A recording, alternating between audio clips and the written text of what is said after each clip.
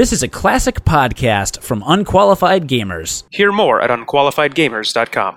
Do you want to do a video podcast? A video cast? That's not what it's called. A pod video? Or a video? It is a video podcast. It is a video. That's literally what I just said. Right. But do you want to do that? Only if it will flip to whomever is talking loudest. It will rapidly oscillate between the two of us. Whether we're talking or not. I actually like that idea better. Yeah, not to be confused with Ocelot, who is a character in the Metal Gear series. Do you think it could do like a flip of... Because actually what would be awesome is if we could do a flip of like at a 30 frame per second flip, so 15 frames of each of us in a 30 frame per second period, right? You mean 30 FPS? And so it almost looks like our faces would be superimposed, so it would look like we're kind of talking at the same time. I literally stopped listening about a third of the way into that sentence you just said. I don't think you did. I don't think you literally did anything. I think I did literally do that. Anyway, point is...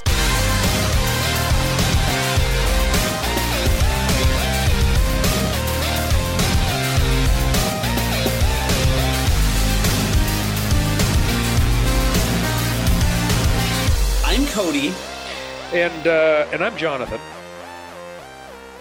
Really? Jonathan?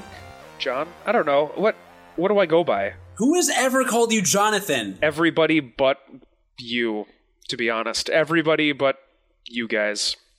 You. I was like, not you, but you guys. I was using the royal you. Your 10 closest friends. Right, my 10 None closest... of us fucking call you Jonathan. You don't. None of you call me Jonathan. Your mom does call you Jonathan, My wife calls me Jonathan, too. Are you me? Are you serious? Are you kidding me? Like... It's very common, I think, for spouses to use full names like that. I think that is a common thing. I thought spouses only use your full name when they're pissed at you. No, I mean, there's always the pet name first. I mean, the pet name is always there. I guess the full name is used maybe for like a more attention-grabbing type thing. But, yeah, I guess you're right. I guess it is more of a pet name first. What is Jonathan? No. What I'm called by my spouse. Which is Jonathan. Right, when she's addressing me by name, which, now that I think about it, does not actually happen that often. Well, yeah, if you live alone with one person, you're not going to... It's not like an improv comedy scene where you walk into the room and you're like, "Hello, Father, how are you today?" Actually, that would be really funny, though, if you just made up improv comedy scenes, but only for you who was in improv classes. Yeah, but that was before it got terrible, so I stopped. You're a professional improvisator. That's incorrect. Improvisator. I am a commercial actor who used to dabble in an improv performance art. Right on. If that's what you want to call it. I didn't want to call it anything. So what did you do this weekend? Nothing. I literally did nothing. I went to Gen Con, same as you. No, that's not the way the date... Screw time. No, how is it going to work? How is it going to work, John? Time doesn't matter. How are we going to do this? You know what I did this weekend? Hold on, because we got to talk about this. This is the pink elephant in the room that I want to kill and sell its ivory for money so I can buy more video games. Pink elephants are figurative. It's what you see when you're drunk, and there's no ivory because it's a figurative elephant. And if you have ever listened to this podcast Not before, a literal elephant. I never said it was literal. But if you've ever listened to this podcast before, you of all people should know that of course I'm drunk. Okay, so there's really not anything to talk about. We talk about what happened in the weekend before we record. I don't understand how this is an issue. But to the listener... Who the cares about the listener? I'm sorry, listener. That's true. That's true. Who does care about the listener, John? We actually do care about the listener. The one listener for the show. Thank you for listening, by the way, listener. Yeah, and we do care about you. Yes, you. No, not you. You. Yeah, and that's our way of retconning the entire last 2 minutes of the episode. Not by me editing it out or changing it at all, but just by telling you to forget what we just said. That seems legit to me. What did you do this weekend? It's not that exciting, but I did move a treadmill out of my house. And I don't know if you know this about treadmills, just in general, but I think they weigh about 8,000 pounds. Really? Yeah. So, and I've got this kind of house where, and I don't think you've ever seen it, but it's a split level. So, like, you walk in the door, and then you can either go upstairs or downstairs, right? It's the same house you lived in when you got married, right? Yeah. Oh, yeah, so you have seen it. Yeah, I've been there. Yeah, so, like, you walk down the stairs, and it's a very narrow hallway, and you can turn right and go down another hallway to get to my main den downstairs, or you can turn left immediately and go into one bedroom, or walk 3 feet, hang a left, and go into the second bedroom that's downstairs, or you can walk 6 feet and go into the bathroom that's downstairs. Okay. But the amount of space there is basically none. I mean, you have no space to maneuver furniture. So, like, getting any kind of furniture down there was such a pain in the ass that, like, we finally settled on recliners for the basement, just because that was the only thing that was going to fit down those damn stairs and around the hallway. Somehow, we got a fucking treadmill down here in one of the bedrooms. I don't know who the hell decided that was a good idea, but it was eventually decided upon that we'd have a treadmill in one of our bedrooms downstairs. We got it down here with what I remember being zero problems. Like, I don't remember having any issue getting that damn treadmill down here, and maybe it's because I had a 260-pound, 6'2" rugby player. Oh, that guy. Yeah, maybe it's because... The guy I almost got in a fist fight with at your wedding. That guy, that's the one. Our wedding was great. Yeah. So, so maybe it's because I had him with me, and he was carrying 7,900 pounds of that 8,000 pounds of weight. Okay, yeah. But I don't remember there being any issue at all. However, on the return trip to get the treadmill back into the garage, somehow I managed to basically destroy one of my walls in the basement. As the treadmill was hanging around the corner to go back up the stairs. And again, I have no idea how the fuck we got it down here in the first place. I really don't. Because the amount of... It probably took us 40 minutes, me and one other guy, 40 minutes to move a treadmill 20 feet out the garage. So yeah, that was my weekend. And so after that, we're getting ready for the baby, so we cleared out the what is to be the nursery, so we moved the desk downstairs. So my whole office changed. It's no longer upstairs. I'm now downstairs. So now all of my products are in my cave, down in the basement. No, so I've got my TV and gaming PC out there, and then I've got my office and office PC in one of the bedrooms. So now I never have to leave the basement if I don't want to. Which is how men should live. Yeah, I just need a refrigerator down here somewhere. Although I think my wife does want to see me occasionally. Well, yeah, I have a mini fridge if you want it. No, she probably wouldn't appreciate that. She'd probably be upset with you. And you. She'd be upset with you. It's Blake's. She would still be upset with you. I don't care whose mini fridge it is. I don't want it. You're doing a great job with it. Blake was our co-host on our third or fourth or eighth episode or something. And... I used to live with him, and his grandma got him this mini fridge, and it's great. And then he's like, "Hey, can you hang out at this mini fridge? I have to move to Colorado real fast, and I don't have room to bring it with me." That's a tough position to be in, because now it's I can't get rid of this because I was just told to hang on to it. Because it's his grandma's fridge. Well, it's not, but he's like, "Yeah, my grandma gave it to me, so there's sentimental value," even though she's still alive, and this was 5 years ago. I don't think there's a requirement for sentimental value to be placed on an object only if the person that gave you that object is dead, by the way. I don't think that is not a prerequisite for sentimental value. Fair. All right, that's fair. That is not a prerequisite. But still, now I have this mini fridge and I can't get rid of it. And that's great, but I live alone. Yeah, so now you've got a fridge and a mini fridge. That's double the fridge. I pull it out at parties. That's cool for beer. It's like a beer fridge. Sentimental parties? Why would I have a sentimental party? Because you're dead? Have you been listening to anything I've been saying? I tuned you out a long time ago. No. Actually, it's funny you should bring that up. I had a sentimental party last weekend. That's what I did this weekend. Really? No. I think I ate alone at one point. Did a radio show. Oh, I debuted in a web series. Oh, did you? What's your web series about? I actually watched the first episode, but you can let our listener, the one listener, know about the web series, who's also probably watched the web series at this point. But go ahead and let the listener know. Well, I did post it on our Google Plus page, which has a lot of activity, by the way. It does exist. Like 130 people have clicked the +1 button on our page. That's great.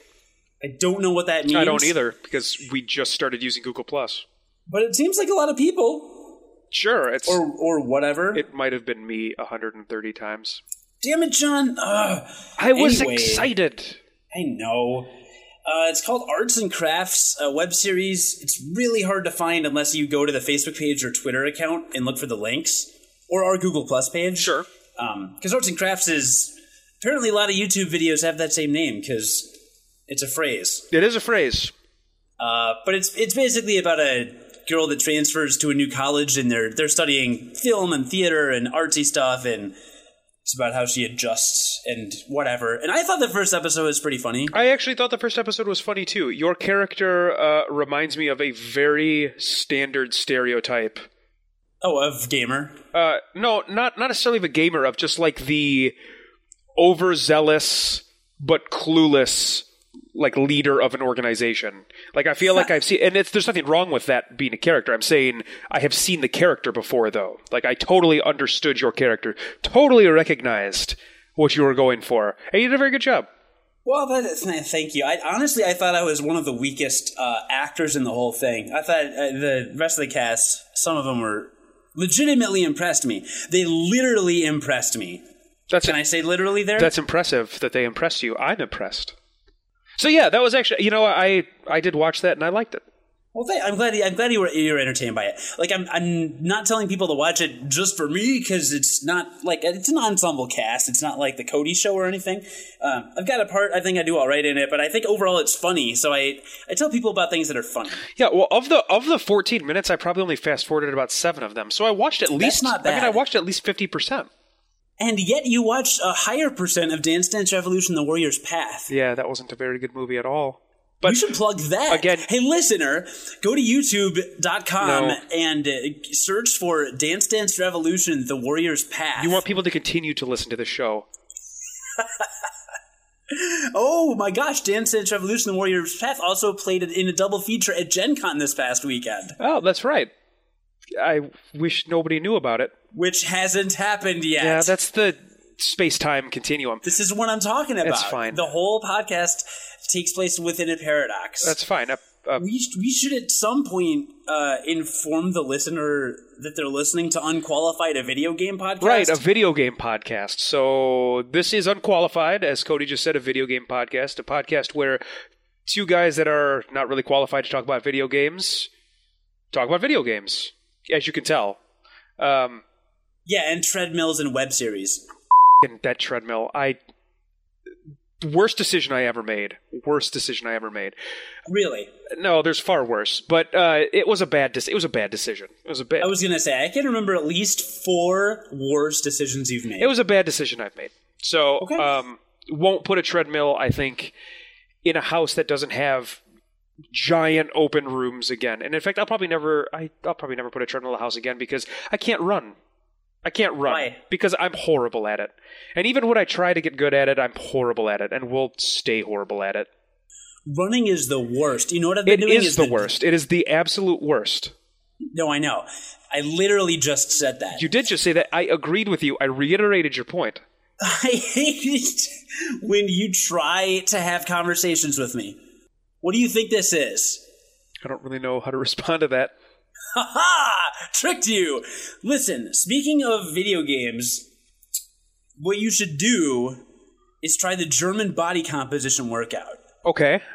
Just Google it. Trust me. I'll post a link to it, listener. I'll also post a link to treadmills.com so you can be like John. Are all Germans, like, ripped? Like, is this, like is that what we're going for here? No, speaking of German ripped, I have been farting so bad. Is that your while we're... I hate you. Oh, what are we talking about? Do you have anything interesting to say? I've got a ton of interesting things to say. I want you to tell me. Well, then I'll start. Is that what you were going with that? That's exactly what I was going for. I want you to tell me about your interesting things that have happened in your video game life. Oh, my God. All right. So, have you played The Last of Us yet? No. Dude, God damn it, John. I keep getting involved with other games. Stop. And life. Stop it. Stop my life? Yes. and play The Last of Us. It's only like 20 hours, tops. That seems like a really long time. I thought that game was like 7. Ni no Kuni was like 140 hours. It was. It took a really long time. You played it in a week. A very long week. Okay, well, have a long week or a day and play The Last of Us. Okay. And stream it, because it's really good. Now that we are past The Last of Us, what do you have to say? We're not... Or did you want to talk about The Last of Us? Because I'm okay with talking about it. I want to talk about it, but I want to wait for you to play it. I'm dying to... You want to spoil the shit out of it. You kind of want to talk about it in a spoiler sense. Is that fair? Not so much a spoiler sense, but the thing is, there are so many discoveries in that game, and there are so many underlying themes that you see unfold that I want you to see them unfold. I don't want to say, hey, this is the recurring theme of the game, and then you kind of expect it. Okay. Because it's kind of lame. But it is by far the best voice acting I have ever heard in any video game ever. By far, some of the most interesting characters, and had one or two of the most legitimately shocking moments I have ever seen in a video game. I don't know if one of them was the opening, but that certainly was a fantastic moment, I think, for me. That's right, you did play the open. I forgot about that. Very unexpected to me, so that was awesome. Yeah, so listener, from the get-go, The Last of Us is not your typical game. It ignores and avoids a lot of video game tropes, which I think is good. And for you feminists out there, because I know that a lot of our listeners are feminists. They are, all of them. Obviously. But honestly, though, if you do know any feminists or girls that complain about games not having enough strong female characters or whatever, blah, blah, blah, have them play The Last of Us. If they can get through the scary parts, every female character is written incredibly strong. The f***ups are generally the guys in the game. You absolutely... I mean, it puts Joss Whedon to shame, and he writes strong female characters as a general rule. So there's that random component of the game that I'm sure nobody ever talks about. But yeah, it is legitimately, I think, one of the best stories I've ever played in a video game. Scary as shit, dude. 5.1 surround sound for a horror survival game. Yeah, which is great. I mean, that is a reason in itself, I think, for me to kind of pick it up and explore it. Yeah. So there you go. But yeah, get more into it. It's a good game. I've been playing some other stuff that I will not spoil because they're older games. But what did you play? We'll go to you now. Your turn. So I was all prepared to sit down and talk about Tomb Raider. Really? And I'll talk about it. But first I want to talk about a game that it was on my Steam list. I don't know when I picked it up. I picked it up maybe... I'd have to check. It's been forever. It's just been sitting in my Steam library for a really long time. And I finally had a few, hours to string together of solid gaming I could do. I had one night off, and then I had the following morning and afternoon off, which gave me a nice period of time in which I could play games. And so I was like, I'm going to boot this up and see what it is, because I remember there being a huge buzz about it. And the game that I played was Bastion. Now this game came out in 2008. 2008? It might have been 2008 or 2009. It's definitely an older game. It's might be actually 2010 or 11, actually, now that I think about it. It doesn't matter. It's by a company called Supergiant Games. This is the first game out of this company. This company has not made a single other game yet. They did announce another game that was at E3 this year, but this was their first game. So it's a company called Supergiant Games. 7 people developed it. I did a little research on it because I was really interested after I finished playing it. I was like, how is a game of this quality made at an indie level, which should give you some idea of how I feel about this game. It was 7 people that made it, and then it hit publisher and all that kind of stuff afterwards. So the credits are much longer than 7 people, but yeah, 7 developers of the game. And then one person that they outsourced the music to. So, again, the game was called Bastion, and it's an action RPG, isometric, top-down perspective, like beautiful 2D sprites. It reminded me a lot of... I know you played Secret of Mana, but did you ever play the game Legend of Mana for PlayStation? No, I did not. It's not a good game, but it was very pretty. Like it was a very just beautiful game. Like it was almost like, I think it were watercolored backgrounds, and then really just vivid, colorful sprites. That's what this game reminded me of. So you've got your character. You're just called the Kid. You don't have a name. Just a dude, and you just wake up in a bed, and there's a narrator talking over you, talking over everything that you do, and you notice this immediately because the narrator's like, kid gets up, gets out of bed, like walks around, finds his trusty friend when you like walk up and you see a big mallet that's like your first weapon that you find in the game. So throughout the entire game, the narrator is narrating over you. But the game is just, again, top-down, isometric, 2D action RPG, really tight controls. Like, it's very apparent that they were going for combat mechanics first. Like, there's a major emphasis placed on the action of the game.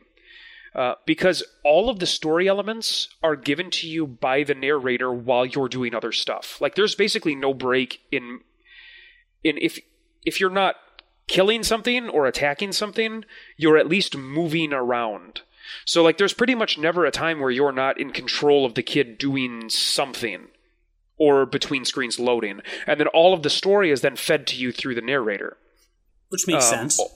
Right, over the top of that. And to give you a reference point, I played the demo of Bastion on Xbox Live over a year ago. Okay. It didn't blow me away, because our friend Will was insisting. He was just like, oh, you gotta play Bastion, it's so good, it's so good. And I played the demo, and I was like, okay, you hit things. It didn't blow me away. I liked the narration, I loved the art style, but I'm curious to what... Continue. Yeah, so, I mean, the gameplay is basically, like, you wake up, you don't really know what's going on, you start moving through this world, and as you're moving, the world is, like, building around you. It's not randomly generated or anything. I mean, there's set levels, but you don't kind of know where you're going until you move close to where you're supposed to go, and then the ground forms underneath you. The narrator starts telling you about some horrible event called the Calamity that occurred, and basically just destroyed the entire world. And the first 10 minutes of the game are just working through the first environment, kind of getting used to the controls, getting used to the enemies a little bit, and how you're going to move, how you're going to roll. They even go so far as to tell you, and I don't know how into like action games you are, but they go so far as to tell you in one of the loading screens as a hint that you can cancel out of your roll using an attack. So that for anybody that's into any action games, that would let you know, that would be an indicator immediately what kind of action game this is. It's a game that is intending to give you complete control over your movements. I say that as opposed to a game like Dark Souls, where once you commit to a movement, you have to complete that action before you can do another action. Yeah. So, like, you're able to cancel out of different actions in this game, which is very important. It sets the game apart from maybe another type of action game. So anyway, you're moving through this first area, and eventually you find your way to just what you know as the Bastion. And there you meet the narrator, whose name is Rux, and the narrator's just got this great kind of smoky, that's the only adjective I can really think of for his voice. He's got this kind of like smoky, Western style voice. Yes, I do remember that. He was a good narrator. The voice, yeah, he's wonderful. Right away I wasn't drawn to him, but as it continued, as the game continued, I started to really, really enjoy his narration. And the writing for him is wonderful. So anyway, you meet him, and you get introduced to the Bastion, and the Bastion has buildings that you can use to like upgrade different stuff. Like you've got 6 different buildings you can build, and you can build them basically in any order you want. And they give you the ability to like do static upgrades for your character. They give you the ability to change your weapon loadout, upgrade your weapons, put on shrines that make the game harder for bonuses. So there's like a lot of different stuff you can do in the Bastion. And it's also where basically all of the background story is told to you, because you'll find items that each of the characters in the Bastion can give you background on. And it's just the narrator really in the Bastion. So like you'll get an item and you'll go up to the narrator and he'll tell you about that item, and then he'll give you background about like the race of people that item was from, or something like that. So I was playing the game and it starts off pretty good. You get 2 weapons right away, and you'll always have 2 weapons with you.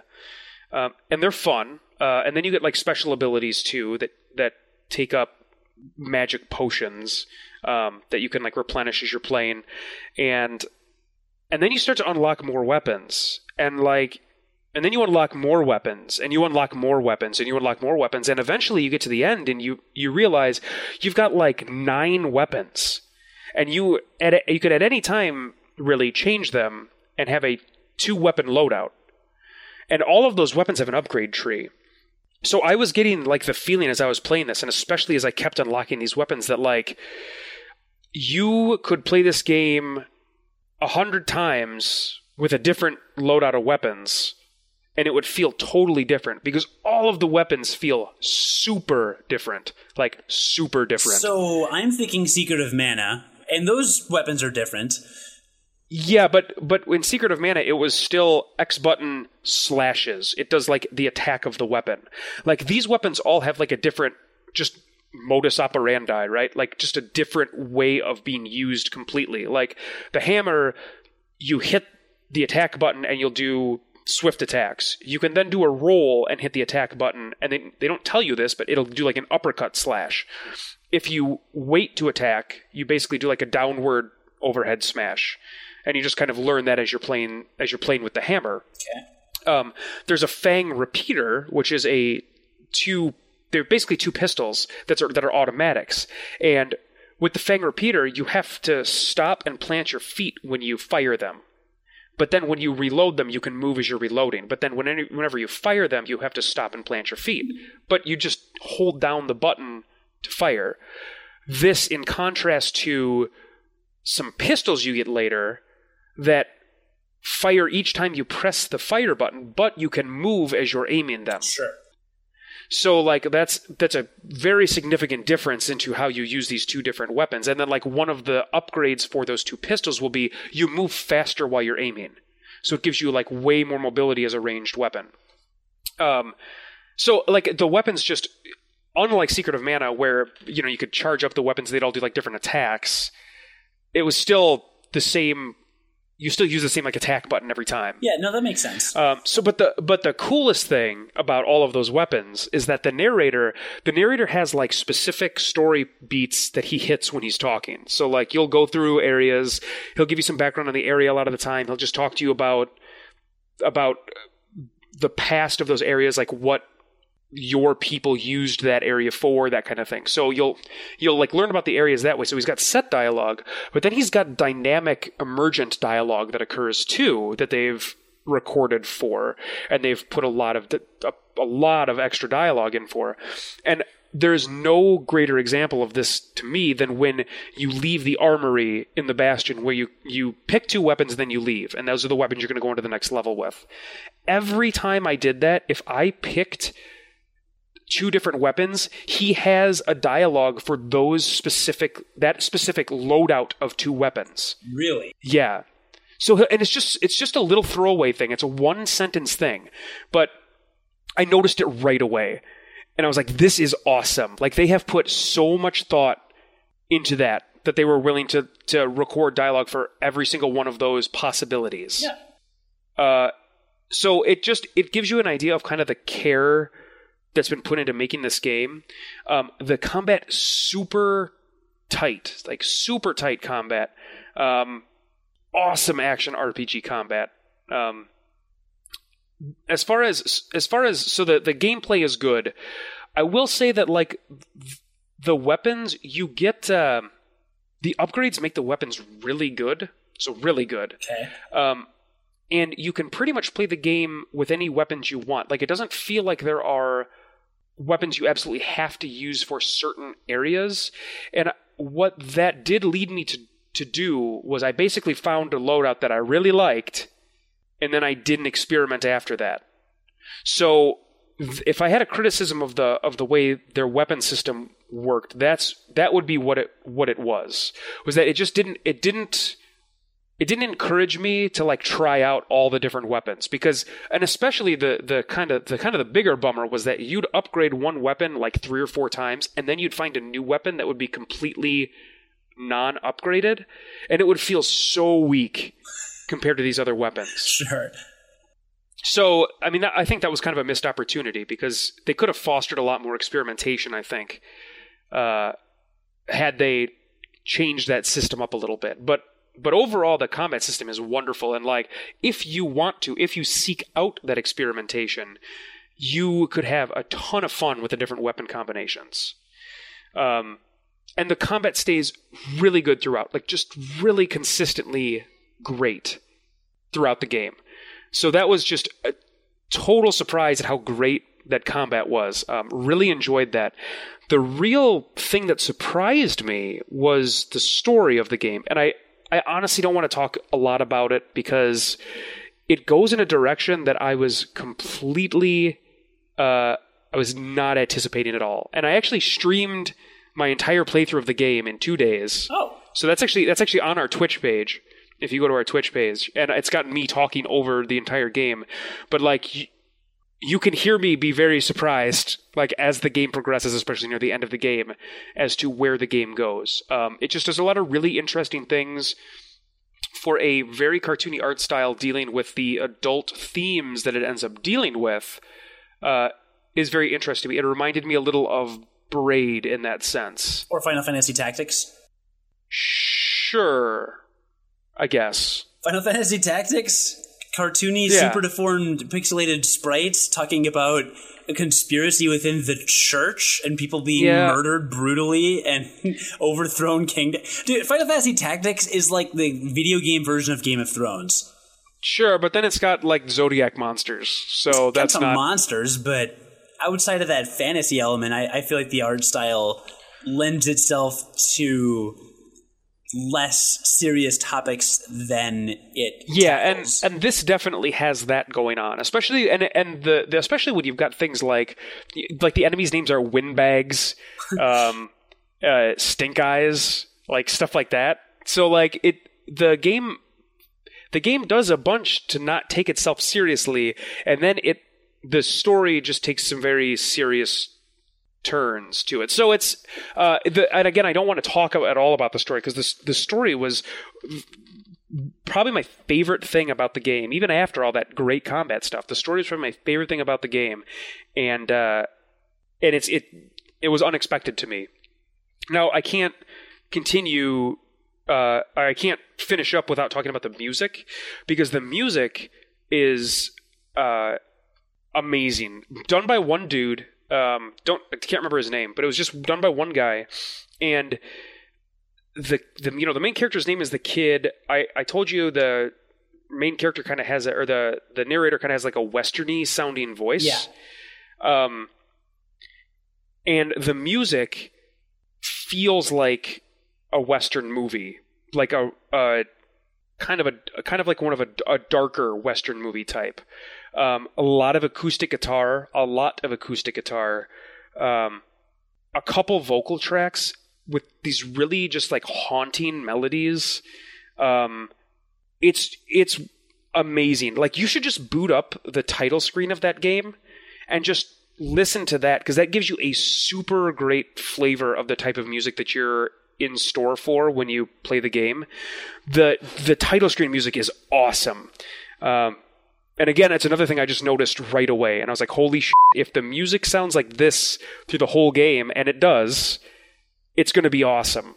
And then the vocal tracks, there's just a few of them, but they're used incredibly effectively, and they're used in a way where like the character is apparent of them. So they're the type of music that's going on in the game world itself. but super good. I mean, it won, there's no standard of award, but it had like best song and best soundtrack that year. So definitely something worth checking out. Yeah, it sounds like it. Is the Bastion soundtrack. And overall, like, it was one of those types of games where I was like, I'm going to boot this up, see what it is. I've heard good things about it, never had a chance to like check it out. Here we go. Sat down, played it for like 2 hours the first night, and then played it for like 5 the next day to completion. Like, I could not put it down. Nice. Yeah, and the pacing's great. Like, the levels are anywhere from 8 to like 20 minutes per area. They've got these areas called proving grounds where they are to showcase the specific weapons, and like you go in and you'll have different objectives depending on the weapon, whether it be kill a certain number of enemies in a certain amount of time, destroy a number of targets in the least number of shots, if it's like the bow. Just to give you an idea of what each of the weapons can do. And that at least gives you an idea. That lets you play with each of the weapons, even if you don't end up using them in the main story. And then it's got these other areas called, it's like middle of nowhere, or who knows where. And there are a couple of specific story beats during the game where it's just background on some of the characters as you're fighting waves of enemies. And those pieces of story were some of my favorites. While you were fighting enemies? Yeah, well, so it'll be like a wave of an enemy, and then you'll get some story. And then another wave of enemies will come down, and then the narrator will give you more story, that kind of thing. Well, now my interest is piqued.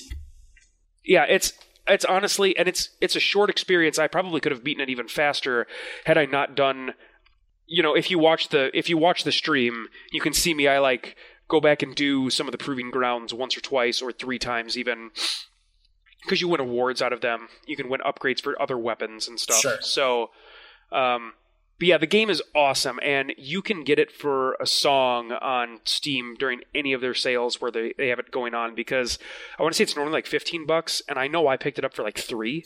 Yeah, it was one of the things you could vote on during the Steam Summer Sale. I voted on it, but then I went to bed, so I don't know if they chose it at that point, but I didn't get it. It's on my wish list now, though. Xbox 360 demo did not do a lot for me. It just felt like, okay, I run forward and I hit stuff. So that's really refreshing to know that the combat gets more interesting than that, and the story is that good. And the story is definitely ends up being, for me, the showcase, because it's not it. Yeah, again, I just did not see it going to where it went. So it was really good. I was really a big surprise. And I said I was going to sit down and talk about Tomb Raider, like I said, but I just ended up getting just so absorbed in Bastion, and I just played all of that, and I couldn't stop, and it was awesome. Well, we can talk about Tomb Raider in the next episode. What I'm planning is an unfinished business episode where we talk about the. Do I really have to talk about Tomb Raider? Did you not like it? I should talk. I should talk about it. We'll talk about it later. But because we still have yet to talk about the BioShock Infinite ending. Oh, that's true. That is something we need to talk about. I want to follow up on a couple of mobile games we recorded it forever ago, like 10 episodes ago. And I want to talk about The Last of Us whenever you've beaten it. Sure. So basically, you're saying this wrap-up episode is going to be at a 7-hour long affair that we're going to post. All right, I see how this goes. Wait, the what's going to be a 7-hour affair? This wrap-up episode that you want to record. Yeah. It's going to be like much. a 7-hour long episode. I thought you were talking about wrapping up this episode. I'm like, no. I just said a different episode. So wait, so we're finishing the episode, listener. Thank you so much. That's literally not what I said. Okay, so that was my gaming experience. Like over the it actually wasn't over the weekend. It was during the week, but again, because of my weird work schedule that I've got. You lying bastard. But it was really good. I really enjoyed it. Super, super great. So or should I say our lying bastion. So what did you play? I didn't play it this weekend, but I'd also like to talk about something of a bastion that I demoed at E3 this year. Sure. Is that the Neverending Story? Was Atreyu in it? Who? What about Falkor, the Luck Dragon? Bastion was the main character of Neverending Story. What's wrong with you? Were you not a child? Is that a book? Oh, okay. Continue. Listener, I know Neverending Story is a movie. Thank you. And good night. Yeah. So what did you play at E3? No, we're ending it there. I stopped recording. You didn't. What did you... Ha! Just kidding. The listener knows I was kidding because you can hear me. At E3, I demoed a game that, listener, when you hear this podcast, this game will be out, and it's called Dive Kick. I'm gonna add reverb to that. Does it have to be said like that? Dive Kick. I think that's the only way you can say the name, actually. Okay. So, Dive Kick, if you've not heard of this game, go to YouTube right now and search for it. Search for the Dive Kick trailer. This is another game that's the first game by its studio. Comes right out of Chicago. There's a small publisher in Chicago that created this game. And it is a caricature of fighting games. It's completely over the top and ridiculous. So listener and John, you know what a dive kick is. It's like in all the Ninja Turtles arcade. Isn't it just a jump where you then kick and it makes you, like in any video game, it's a kick where for some reason you accelerate when you kick, right? Out of the air? Yeah. The most specific example, because growing up, I remember the Ninja Turtles, the Turtles 2 game, the Turtles 4, the arcade game, Turtles in Time, I mean. All the Ninja Turtles games, when you jump up and then you hit the attack button, you descend at a 45-degree angle quickly with one leg particularly extended, and that's what they're defining as a dive kick. Okay. But this also applies to many fighting games. It applies to, really a lot of arcade games do this. The Simpsons game kind of does it. The X-Men game kind of does it. But the best example is that this That's a standard move. It's like a standard move for a brawler genre. Yeah. So they really explain it very concisely in the trailer. If you watch the original trailer, it's about 6 minutes. That they released like a year or more. They released it a while back, okay? And it instantly became a hit in the fighting game community. And I'll tell you why. But basically, the shtick is, we're not going to make a complicated game with a bunch of names like Hyper, Turbo, Neo, Ultra, Finish 3, or anything like that, which makes fun of the Street Fighter titles, obviously. We're not going to have complicated controls and you memorize moves and stuff like that. We're not going to have 30 different characters with different abilities. There are 2 buttons, no joystick or analog stick, 2 characters, which has later been, there have been more added, but originally 2 characters. I'm sorry, you said 2 buttons? 2 buttons. So and then you said no joystick? No joystick or analog stick. The entire game is literally played with 2 buttons. 2 buttons. So how do you move? On the character select screen, 1 button scrolls to the next character, and the other button selects that character. Okay. I guess I didn't mean how do you select your character, of which there are 2. There are more now. The official release, I believe, is going to have 13 characters. And the build that I played had additional characters. Okay, so I didn't mean how do you select your character, move the cursor. I meant how do you move towards the opponent? Because there's no joystick. It sounds so ludicrous. So I demoed this at E3. It sounds stupid and it sounds ridiculous because the other thing I haven't mentioned is every attack does 1 billion damage, which means that you kill in 1 hit no matter what every time. Because it's a dive kick, and dive kicks are awesome. So basically you're just trying to not get hit? Yep. Okay. So the 2 buttons are dive and kick. If you tap the dive button, your character does a short hop backwards. If you tap it? If you tap it. Okay. If you want to move forward slightly, then you just do a short dive kick. So that's how you move back and forth. Oh. This sounds absolutely ridiculous. It sounds terrible, and Sony had the creators of Dive Kick standing around at Sony's booth because this is a Sony PlayStation 3 and Vita exclusive. As of E3, they were talking about bringing it to PC. So, listen, I don't know if by the time you listen to this, if it will be available for Steam or available on PC, but for sure PS3 and PS Vita. And not as a full price game, obviously. Does not have that much depth. It's got it's going to be probably a $10 or $15 or $20 game at the most. They were still negotiating price points at E3 as well. But Sony had it set up it was set up with the giant arcade console, this custom console they made for it, and it's literally 2 giant buttons that you just press. They aren't sure if that's going to be available commercially. They're thinking of either doing a Kickstarter for it or looking into some other funding, but they officially that arcade pad is not going to be available as of E3. But of course, this is months later. Who knows if they've had it approved yet? So I played it on that. But anyway, they had it set up next to a bunch of PlayStation Vitas, right? And they were demoing like 100 different stations where you could go play games. No one was even playing the Vitas.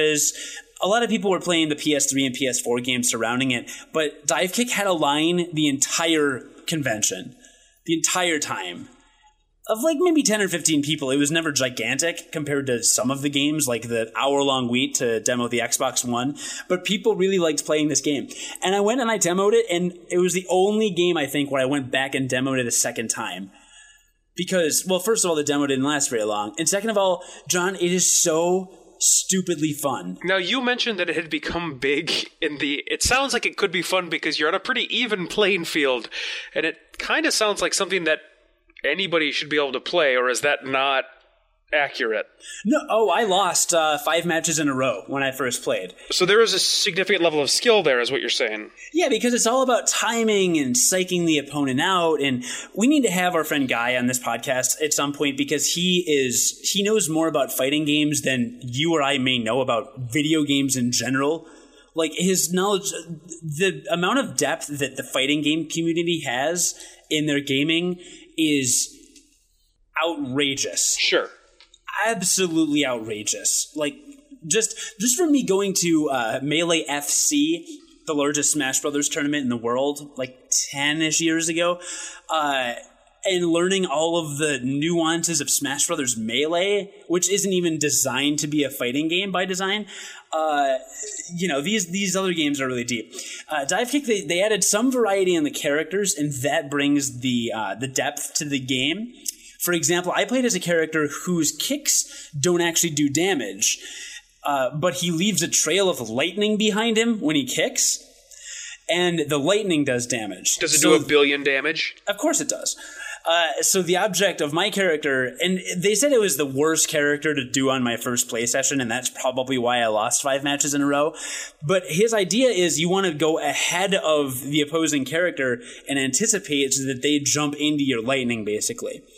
So it's like a different type of skill there. There are other characters, certain characters dive with steeper dives than others. Some have more horizontal dives. Mine had a pretty horizontal dive, actually. Some have different short hop lengths. Okay, it's jumping, right? It's jump. Just called diving? Yeah. That's what I meant. Okay. No, it's fine. No. Keep saying dive because that's the vernacular they want you to use. Yeah. And that's fine. I just want to be clear, right? That it's a jump, right? Dive means jump. Yes. But that's okay. I see the two things. For some reason, the two words mean opposites in my head, and they don't mean opposites. Because when you're on a diving board, you have to jump to dive off the diving board. But still, in my head, for some reason, when you dive, you go down, and when you jump, you go up. It's a video game thing. All right. So you're diving. So you dive up. Or dive forward. Yes. Well, no, you always dive up, pretty much straight up. Maybe certain characters dive slightly forward, but I think they all dive straight up. But the difference is in how high the characters dive/jump, what angles they kick, and that's pretty much it. And that's Divekick. And it sounds really simple. And it sounds like you would get bored really, really quickly. But, like, if I had a party and I had 10 or 12 people, I would bust the hell out of this game. Because you get this... You've played a lot of Smash Brothers. Yeah. I've played a lot of Smash Brothers. You know that little rush of adrenaline you get when you get into sudden death? Oh, for sure. Because you don't ever know what's coming. It's like time or whatever, and then suddenly sudden death, and then within a second you've got to figure, all right, next person to get hit dies, right? It's that adrenaline rush times 5 because you have to win 5 matches to beat your opponent. And it's not best of 5; it's 5. You play up to 9 matches, I guess, per round or whatever. It's not like Street Fighter or Mortal Kombat where you have to win 2 out of 3 or 2 out of 3. This is you have to win 5 out of 9. But you get that rush the whole time, and because it's so frantic.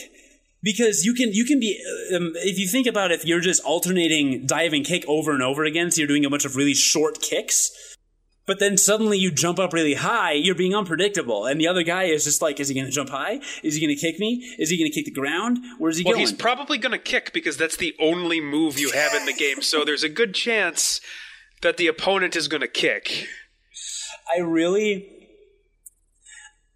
I was going to say, I really hope they have a demo of this available on PlayStation, but if you have the demo, that's pretty much the game. Oh, for sure. Now, you said that this had I mean, it sounds... Okay, so it sounds stupid fun. Like, it sounds like stupid fun.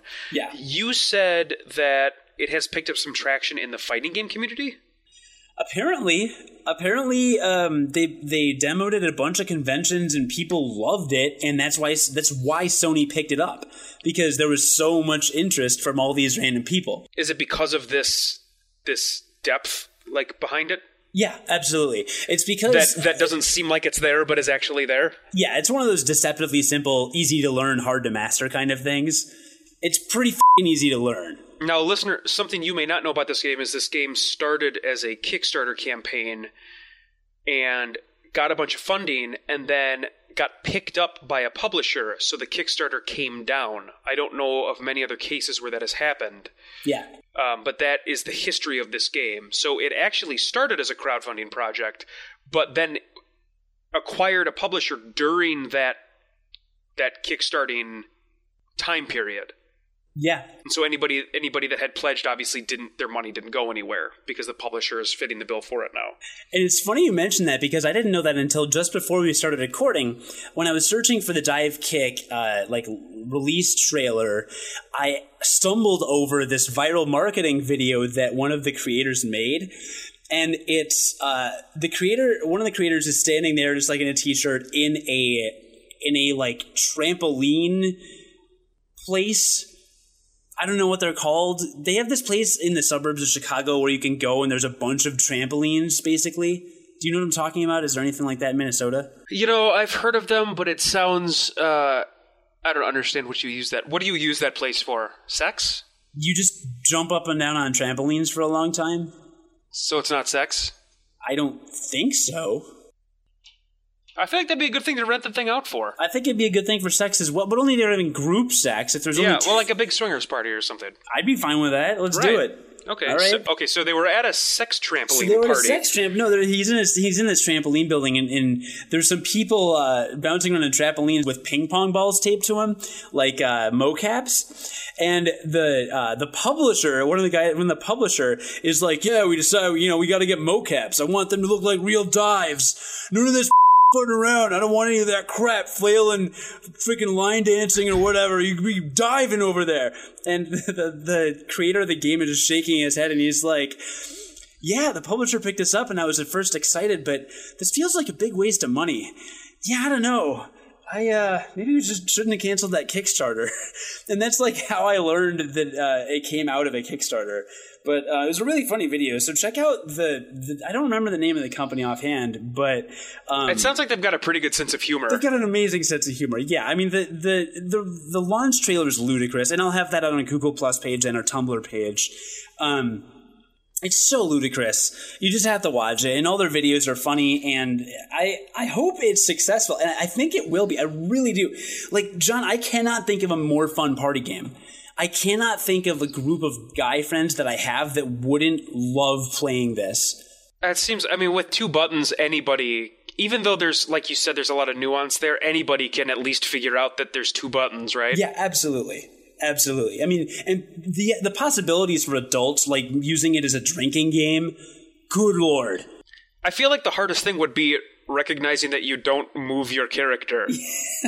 Like, because I think anybody would have the default thumb on the joystick position, right? True. And then the other hand. So, like, no matter what, whatever. It seems fucking outrageous. It seems ridiculous and awesome. It seems totally outrageous, but the reason I wanted to talk about it on the podcast is because it was one of the most fun things I played at E3. Sure. Sometimes less is more. Sometimes less is more. Listener, you get deep pieces of advice on this show. That doesn't just apply to video games. I don't know if you know this, but less is more can apply to life. We're teaching you life lessons here. Edutainment. Less is more. Less is more. So there you go. Right on. Okay, so that was another thing you saw at E3, which is awesome. Yeah. So what did you play? I played it. No, I mean, what did you play last week? Did you play anything last week? Oh, I've been making my way through the Metal Gear Metal Gear Legacy Collection, as I mentioned earlier, and it's going pretty well. I want to kind of catch up to myself. Like, as of this recording, I'm in the middle of Metal Gear Solid for PlayStation, but I want to kind of catch up to myself a little bit before I talk about the retro games, because I did play the original Metal Gear, which is on the MSX computer system, which I had not ever heard of before. Okay. But I was playing through Metal Gear, and I got to this point where I was like, I don't know what I'm doing, I don't know where to go, and so I was Googling Metal Gear walkthroughs, and all these YouTube videos started out the game differently than the version I was playing, and I got really confused. So I had to specify Metal Gear MSX. Apparently, Metal Gear for the NES was a port that was not, I don't want to say authorized, but it wasn't supervised by Hideo Kojima, the creator of the series. He had nothing to do with the NES port whatsoever, and it was kind of an atrocity. Crazy as stuff happened back then in the Wild West of video games. Yeah. Like, because there was no like standard for digital rights and stuff, so or just rights to intellectual property. Like, there wasn't nearly as much legislation around that, so like you'd get random stuff like that. Yeah. And I mean, it was Konami obviously was still behind, I guess, the money or whatever with the NES version, but the MSX version is the true original. The NES version is considered by many of the fans to be like kind of an aberration at this point. And Metal Gear 2 Solid Snake, which is the sequel, was only on MSX. And it was apparent why from playing them both. I mean, people die in them. Snake smokes cigarettes in them. Little things here and there that Nintendo of America definitely would not have ever let fly on their consoles. But I played the first two Metal Gears, and have you played the Metal Gears games at all? You know, I haven't. Everybody tells me that it's a series that I should play, and for some reason I just can't get into it. I was the exact same way. I remember I played the demo when I got Final Fantasy VII in the late 90s. The disc came with a demo of Metal Gear Solid, and I played about 10 minutes of it, and I couldn't get past like the first screen. And I was just like, this is stupid, and I didn't touch it again until 2008, I want to say, or 2009, early 2009. And it was wintertime, and I just said to my roommate owned the first, Metal Gear Solid 1, 2, and 3, and I was like, everybody always talks about it. I'll give it a shot, blah, blah, blah. Played them, and they're good. They're good. I mean, my biggest turnoff, to be honest, is that they're stealth games, or at least I was under the impression they were stealth games, and it is one of my kind of least favorite genres of games. But didn't you play Deus Ex? I did, but Deus Ex can be played in a non-stealth way. And I don't know, it felt like, Deus Ex felt like there were enough paths to where it was very obvious where you needed to go to not get into a lot of fights. From what I've heard about the Metal Gear games, it seems like it's really easy to be spotted in them. Some of them. But you get a radar. I mean, you get a radar. If you pay attention to the radar... Thank God. You get a radar. I am... What's the word I'm looking for? Not particularly strategic and patient all the time. So I die somewhat regularly in these games because I kind of plow through a lot of stuff. Sure. If you're patient at all, I don't know. I think you would honestly probably be better at them than I am. I would love to live stream some of this. If I can get this PC should be arriving very soon, and I'm hoping to stream a lot of Metal Gear in the near future. But, I just... Now the gameplay has never really been the draw for people to Metal Gear, right? Again, I don't know anything about the series, but I have heard that it's got one of the most batshit crazy stories of any series ever. It is the most convoluted story probably in any video game. And it doesn't start out that way. It's interesting because so Metal Gear, the original Metal Gear, you get through it. Okay, cool, makes sense. Metal Gear 2.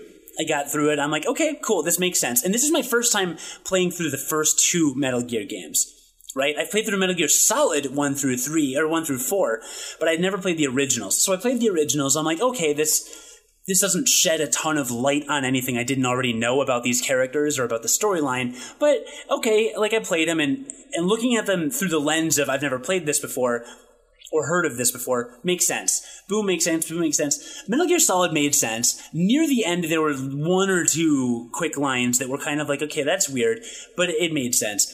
Metal Gear Solid 2 gets really weird. Like, really weird.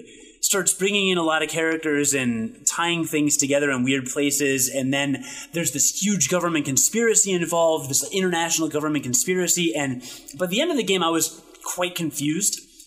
And then Metal Gear Solid 3 is actually a prequel to all of the Metal Gear games. Goes back to the past.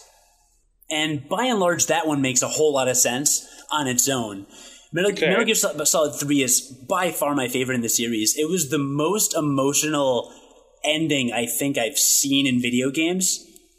Aside from maybe Final Fantasy IX, I would say probably. Yeah. It was, I mean, that ending, holy shit, dude. Like, it's good.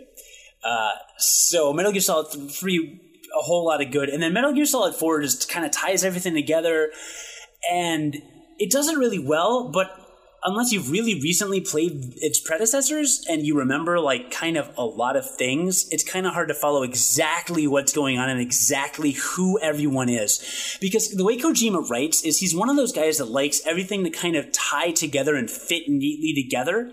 So basically, every government in the world has been run by, like, 3 different families / groups of people. And he's also the writer on these games? I believe so. Okay, right on. He's heavily involved with the production of it.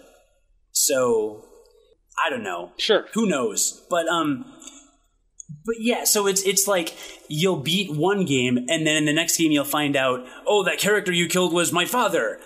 Like, at the end of that game. So it's a big plot twist. And then at the end of the next game, you know, in the prequel, you find out, like, oh, this person's grandson is somebody I killed in the last Metal Gear game. And then in Metal Gear Solid 4, you find out somebody from the prequel grew up, became corrupt, and became part of this evil group that basically runs the world that you've been chasing after since Metal Gear Solid 2. And it just, everything, like, fits in this ridiculous little kind of basket. So everyone is interconnected in some weird way. And so it's kind of brilliant. It's never really tedious or bad at any point, but it's a Game of Thrones. It's like the video Game of Thrones, which I'm just going to say about every video game at this point. Yeah, that kind of sounds that way. Yeah. So there's that. But I will say the game mechanics are really similar in the Metal Gear Solid games. They add a couple new features in every one, which is good. What it was interesting to me is that when I played the original Metal Gear, it felt like I was playing Metal Gear Solid, only with 8-bit graphics. Which is kind of cool. It was very cool because everything from the way that enemies see you to the alert system, like when you get seen, you basically get run after by a whole bunch of bad guys, which is never fun, to the alert system, to the items, they're really similar, and it was kind of funny. I was just like, I bet I'm better at Metal Gear and Metal Gear 2 because I feel like I've already kind of played them. Sounds like those games might have been way ahead of their time then. Oh, because Metal Gear Solid was pretty highly regarded as one of, like, the best PlayStation games that there was. Yeah. And so if the original games had kind of the same systems implemented, I would say they were probably a little ahead of their time. Oh, especially Metal Gear 2. Metal Gear 2, you've got a radar in the top of your screen with, like, enemy dots on it. I mean, just seeing anything like that on the NES never would have happened. So, yeah, they were really impressive. And in the first and second Metal Gears, there were only a couple times where I had to use the internet because there were a couple parts that were Nintendo hard, as I like to call it, which means you have to do something that there's no possible way you would ever figure out, like punching a wall. Like in Castlevania 2? Yes, like Castlevania 2. Or even The Legend of Zelda, when you had to push into a wall for 3 seconds until you walk through it. Yep. Oh yeah, that makes sense. Okay. So there were a couple Nintendo hard parts, and the one thing that kind of pisses me off about the Legacy Collection is in the first 2 Metal Gear games and Metal Gear Solid, at specific points in the dialogue, you communicate with your team via codec. So you put in a frequency, and your radio kind of dials up, and you can talk to people through your frequency. In all 3 of those games, in the in-game dialogue, they say, "Oh, the person's frequency is on the back of the CD case," or "It's in the instruction manual. Check it out." So, obviously, if you own this game on PlayStation, you're supposed to check the CD case because the frequency is on the back. Well, it's not f***ing printed anywhere on the Legacy Collection. Really? Why couldn't they have just put it on the back of the box? So where do you go to find that? The internet. Are you kidding me? That's f***ed up. Isn't that stupid?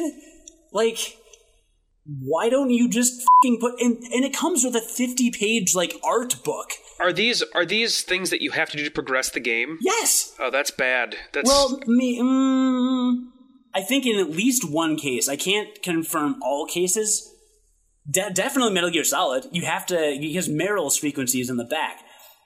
And you have to contact her to go to the next step at one point. That's the worst kind of... not remake, but... whatever this is. What is this, a re-release? Re-release. Yeah, that's the worst kind of re-release, where they don't change literally anything. Because that was like an archaic form of DRM.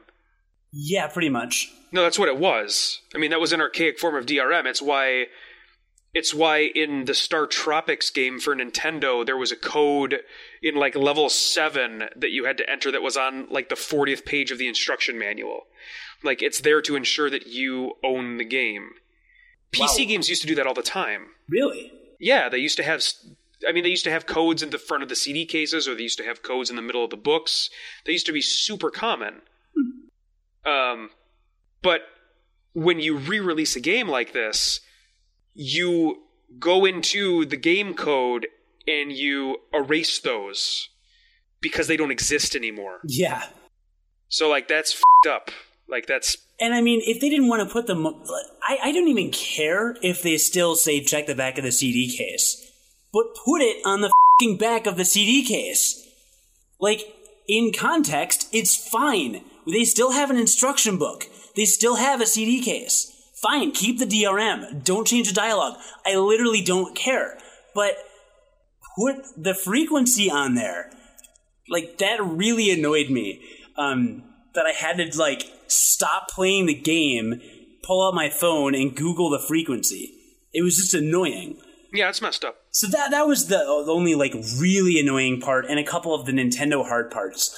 I won't go into, like, a really in-depth review of the first 2 games, but I will say that the stealth action it holds up surprisingly well. Metal Gear 1, a couple times I was kind of like, all right, I just let me keep progressing, like I'm ready for this game to be over. Metal Gear 2 really kind of pulled me in. Metal Gear 2 is hard to put down.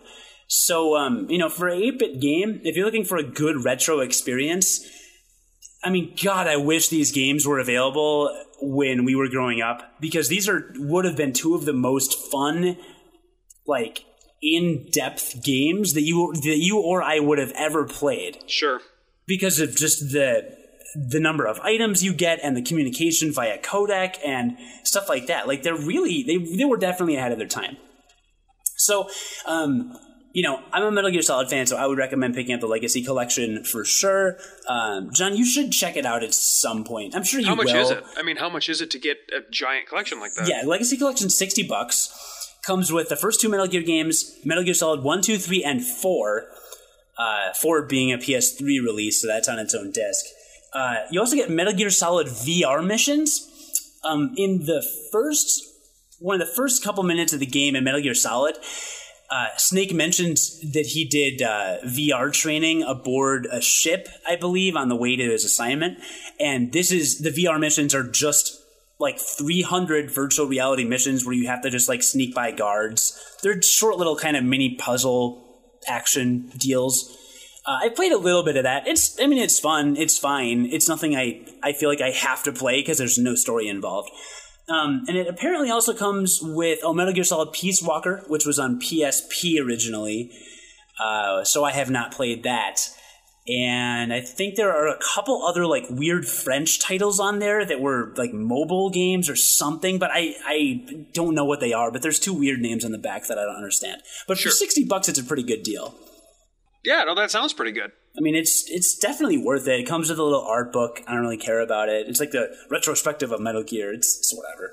But I would recommend getting it. And I would say that the older games hold up. And I'll give a more comprehensive review of the Metal Gear Solid, the first 4 in the Metal Gear Solid series once I've played through all of those. But check our Twitch TV channel at twitch.tv/unqualifiedpodcast to see if I stream any of those games, because that's probably going to happen soon. Okay. That sounds good. What are you going to be streaming? What have you been streaming? I stream a lot of Awesome Nuts. Okay. Is that the Yuri 1 out of 4 or whatever? Yeah. That's when it's announced on your Twitter. That's what I'm playing there. So I'll stream Awesome Nuts sessions that I do a lot. Again, I streamed all of Bastion. I stream Torchlight 2 when I'm playing that. So there's a few different things that I stream. I'd like to stream pretty much whatever I can, as long as I can get it working. So, but you can find a link to all of that stuff that's all on our Tumblr page and our Google Plus page, right? Yeah, our Google Plus page is awesome. I love it. Our Tumblr page actually has not linked to Twitch TV yet, so, I will do that after this. Then find everything about us at our Google Plus page, which is... So Google Plus doesn't allow you to customize your URLs yet. It's kind of annoying. So right now it's plus.google.com/0148969, some bullshit. Okay, so don't go to that website. Just go to Google Plus and look for Unqualified Video Game Podcast. Yeah, search for Unqualified Video Game Podcast on Google Plus. Please add us to your circles, and please share with your friends if you like our stuff, because we're trying to kind of establish our home base there, because we really like Google Plus. It's very interactive. And videogamepodcast.tumblr.com, of course, is where you can find all of our podcasts for the time being, which is fine. Which is great. I guess. I'm also going to probably be streaming the BioShock Infinite DLC. Have you heard about that? I do. I actually have it because I bought the season pass. I just haven't broken into it yet. But if you know anything about it, it is an arena DLC. When is the Rapture one coming out? I don't think they've given a release date yet. Oh, they haven't? Okay. Because that one I'm interested in. You have to let me know how that Battle Arena one goes, because I felt there was a disappointing lack of really in-depth combat in that game. I didn't love the combat in BioShock Infinite, I don't think. Sure. Because I just never felt like it was a focus. I felt like it was more a means to an end, and I felt the story was the focus, which you're probably right. That's probably kind of how it was. But it's interesting for me to say that because I love The Last of Us, and you could probably say the same about The Last of Us, but I liked The Last of Us's combat system. Well, it's different because it's survival horror, so I don't know. It doesn't matter. Yeah, it doesn't matter. Just let me know how the DLC is, all right? It's your job. All right, I will let you know how the DLC is. Yeah, enjoy now that you've given me a task. Right, because I make you do this podcast, so I might as well require me to be here for this damn podcast. Yeah, man, that you hate doing so much. God, I hate doing this podcast. God. So thank you for joining us again. All of the information on our Google Plus page, and it was good, listener. It was good. It was good talking to you today. Hey, remember that time John was like, I hate doing this damn podcast. Thanks for listening, listener. We'll see you next time on the NPR radio edition of Unqualified Video Game Podcast, brought to you by Mountain Dew, brought to you by Logitech Mouses and Keyboards. Logitech coming to a theater near you soon, dedicating this podcast to the Song of Ice and Fire series, which is a book by the Honorable George Robert Martin, not to be confused with... I don't think both names are Robert. I don't think that's right. Not to be confused with Jim Ross Robert Tolkien, not to be confused with Keenan from Keenan and Kel, the only surviving cast member of Saturday Night Live, season 198. I don't think any of that information was right. I don't think any of it. None of it. 0%.